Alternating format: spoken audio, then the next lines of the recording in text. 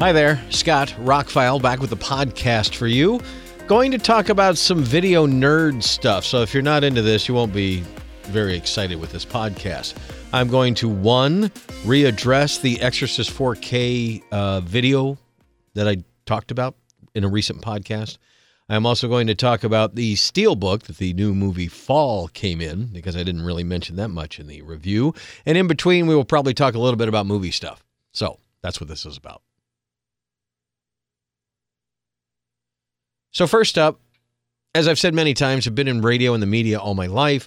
I've always had surround sound since the early days. My current system is modest by standards, like audiophile standards. I didn't spend thousands and thousands of dollars on my gear, but I did highly research and highly choose my stuff to be able to tell you if a movie looks good or not, if a movie sounds good or not, in whatever format it comes in.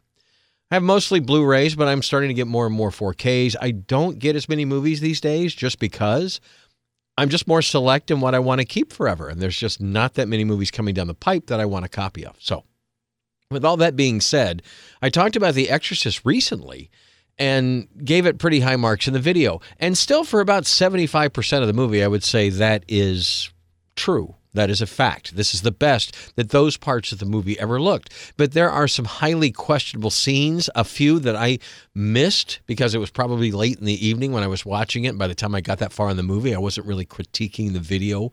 But I did go back and rewatch some scenes that other reviewers had mentioned they had trouble with. And some I found I didn't have trouble with, and others I found had just as much. So I would have to dock my score a little bit on the video for Exorcist. Is it still the best version of the movie you can get? Absolutely. I still haven't watched the extended director's cut. I will at some point. But the regular version, it looks good, but there's some things they could fix, and maybe we'll get a replacement disc. I don't know if it's that bad, because, like I said, the first time watching it, I didn't catch it. But looking for it, especially during the exorcism scene, there's massive amounts of DNR and some crush and some overblowns and all that kind of stuff. Some of the other things that people have critiqued, well, if the colors look a little more brighter or a little more overblown, sometimes that's inherent in the transfer of actual film elements to the modern HDR algorithms and kind of things. It's doing the best it can, and I still think of that as probably how it looked in the movie theater. As I mentioned in my review, I didn't see Exorcist in the theater originally, but a lot of these other older movies I did. And I remember how they looked. And like Dragon Slayer looked really dingy, which looks really great on 4K now. They really, not so much cleaned it up, but that's the best version of the film. Back in the day, you didn't know if you were getting what generation of the film you got. Sure, opening weekend was great, but if you saw it at a dollar theater later, you might have gotten a really crappy copy that's been through several different projectors and chewed up and spit out and re-spliced together and all that kind of stuff. Anyway, that's the old days. These days we get digital, and most of the theatrical presentations are great. And those files are almost directly transferred to 4K to a certain extent. Most theaters broadcast in 4K. Those projectors are pretty much the, higher end versions of stuff you can get at home right now. And Dolby Atmos sound, while it supports much more channels in the theatrical version. But other than that, you're getting approximate mixes and video that is arguably almost as good as you can get in the theater. So, Exorcist, I said in my review it was not as good as 2001: A Space Odyssey, that it was not as good as Enter the Dragon. And it's not. But it's better than it's looked. And I don't have the Blu-ray handy to compare them, but the U.S. Steelbook edition of the 4K, it came with two 4Ks of the two movies and none of the Blu-ray stuff. I don't know why. Warner Brothers has made some questionable decisions. And that brings us to another questionable decision. They released Evil Dead, the new one, Evil Dead Rise, on 4K and Blu-ray earlier this year. And I really had to bite the bullet and not buy it because I own every single thing Evil Dead.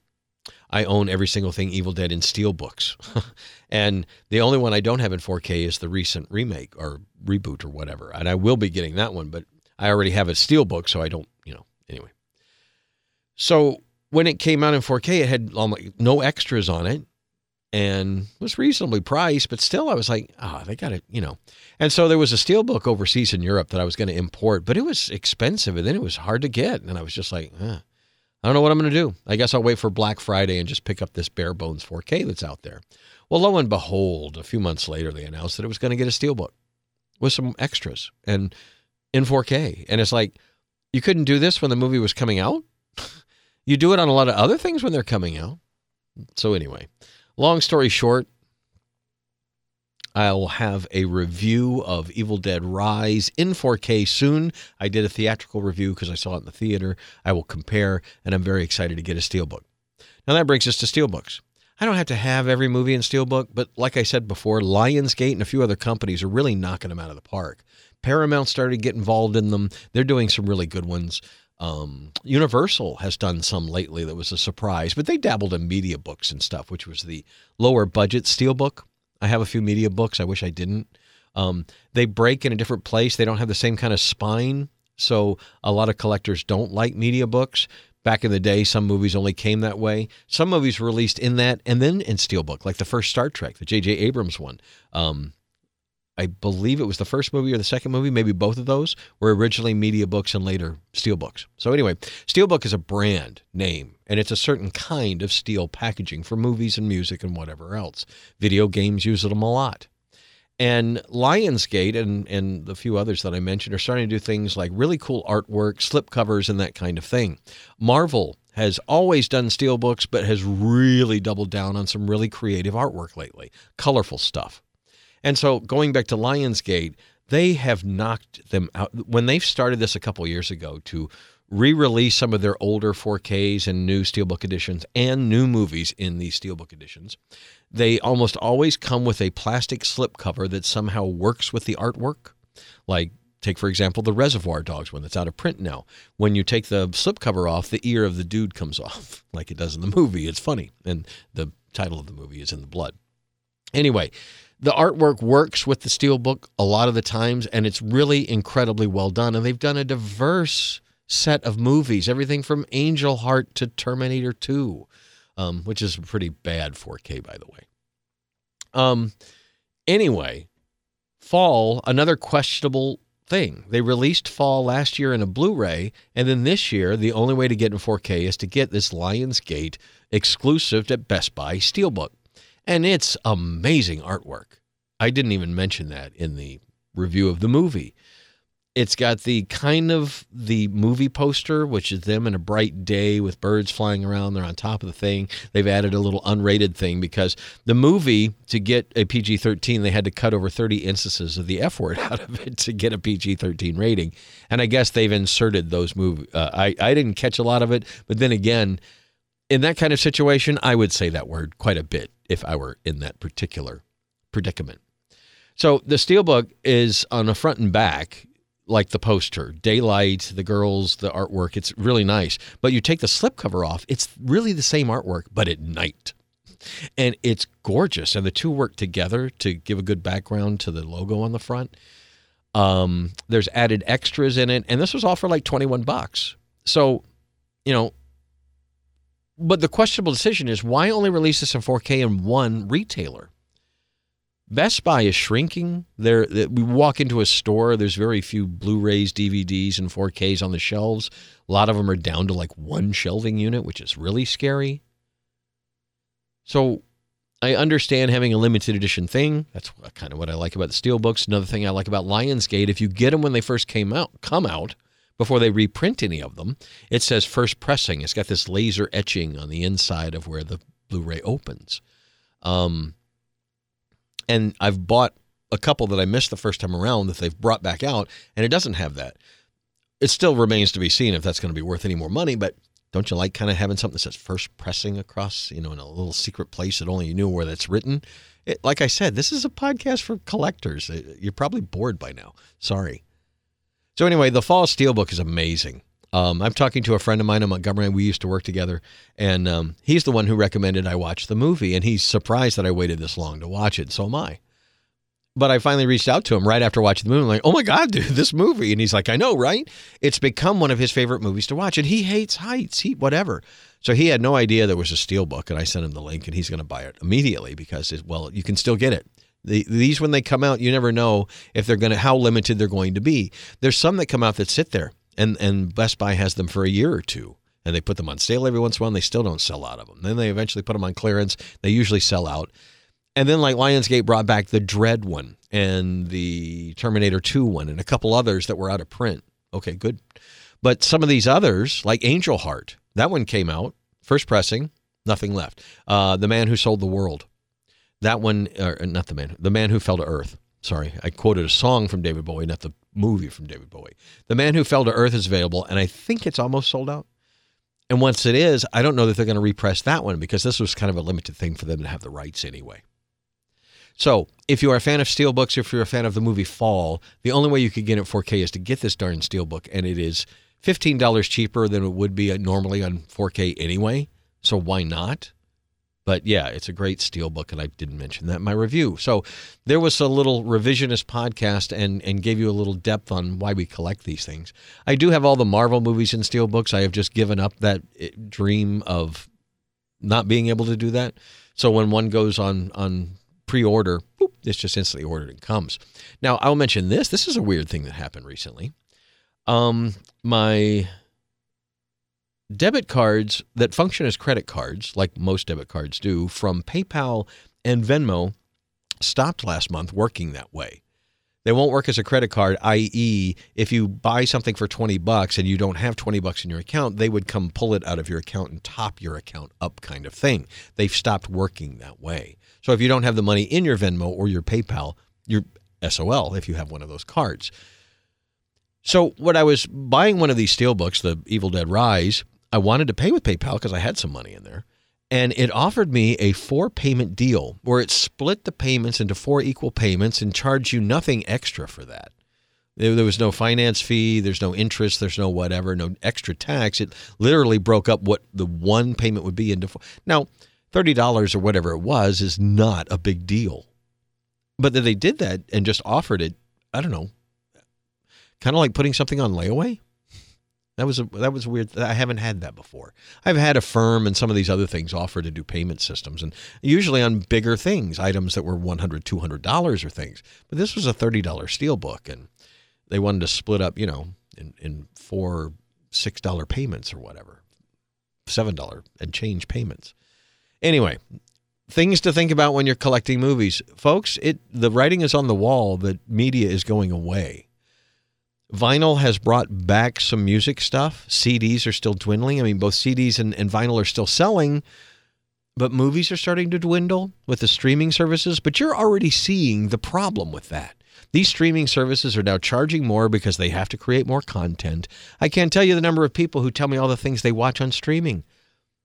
And I had to respond today that in the last 7 days, I've watched 2 movies on 4K disc and 1 episode streaming on Disney Plus of Ahsoka. That was all the TV I watched this week. It doesn't make sense for me to pay for Netflix, Disney Plus, and all these other services if they're not creating content that I watch almost on a daily basis, right? I mean, $20, $25 a month when you're getting into the 4K streams and things like that, and apply that to multiple streaming services. Yeah, they all start at $5, $10, $12, whatever, but I don't like ads, and I want the best streaming quality, the best audio quality I can get.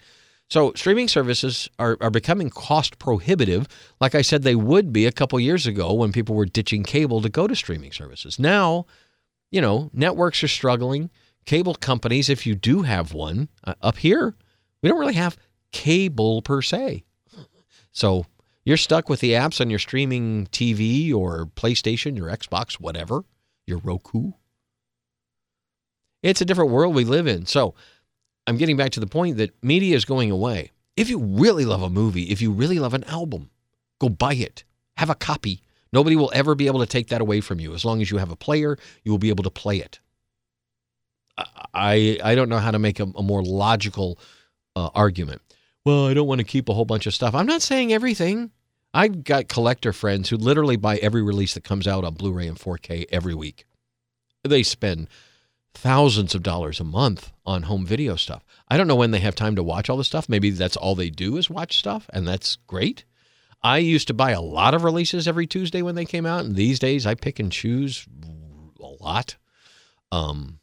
Because I'm like you. I'm downsizing. I'm getting older. I don't want to keep as much stuff. But still, my favorite movies, my favorite albums, I want to be able to pull out 2001: A Space Odyssey anytime I want to watch it and have the best presentation possible. I don't want to have to look up and see what streaming service is on, whether it's got all the Dolby Atmos or HDR or whatever on it. Doesn't have to be every movie. Doesn't have to be every album. If you like Lynyrd Skynyrd, if you like Marilyn Manson, if you like U2, The Cars, you name it, Rolling Stones have a new album coming out. Buy the album if you want the album and keep it. Don't just listen to it on a streaming service and go, it's okay. I love the fact that there are artists today who are pushing the fact that buy the vinyl, take it out, do what we did back in the 70s and 80s, spend some time with the album, maybe turn out the lights. Stephen Wilson said that in a recent interview. We all used to listen to music that way, lose ourselves in the album. Do that. Same with movies. Turn off the lights, turn off your phone, and get into that movie for an hour and a half or 2 hours. If it's one of your favorites, own a copy of it. Then you're not slave to streaming services or quality. That's all I'm saying. And again, this was about Exorcist and primarily a fall steelbook to watch that movie in the best presentation possible. It looked fine on Blu-ray. It looks amazing in 4K. Anyway, I'll be able to pull it out and have that palm sweating experience every time I want to have that without having to worry about looking it up somewhere. Looks good on the shelf, too. So buy physical media. If you're into movies and music, please just go buy some things, some of your favorite things, and keep them with you. Put them on a shelf. Do a display or something. But love these things because these are works of art. And eventually, you're going to be a slave to whoever's streaming them if you ever want to listen or watch them again.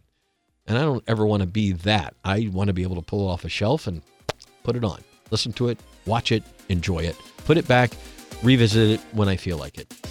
There's not thousands of things like that, but there are a few hundreds. Sorry. Anyway, rambling a little bit. You have a great day. Thank you for listening to this. This was for the nerds, the collectors, just some thoughts. More podcasts on the way. Thank you for subscribing and have a spectacular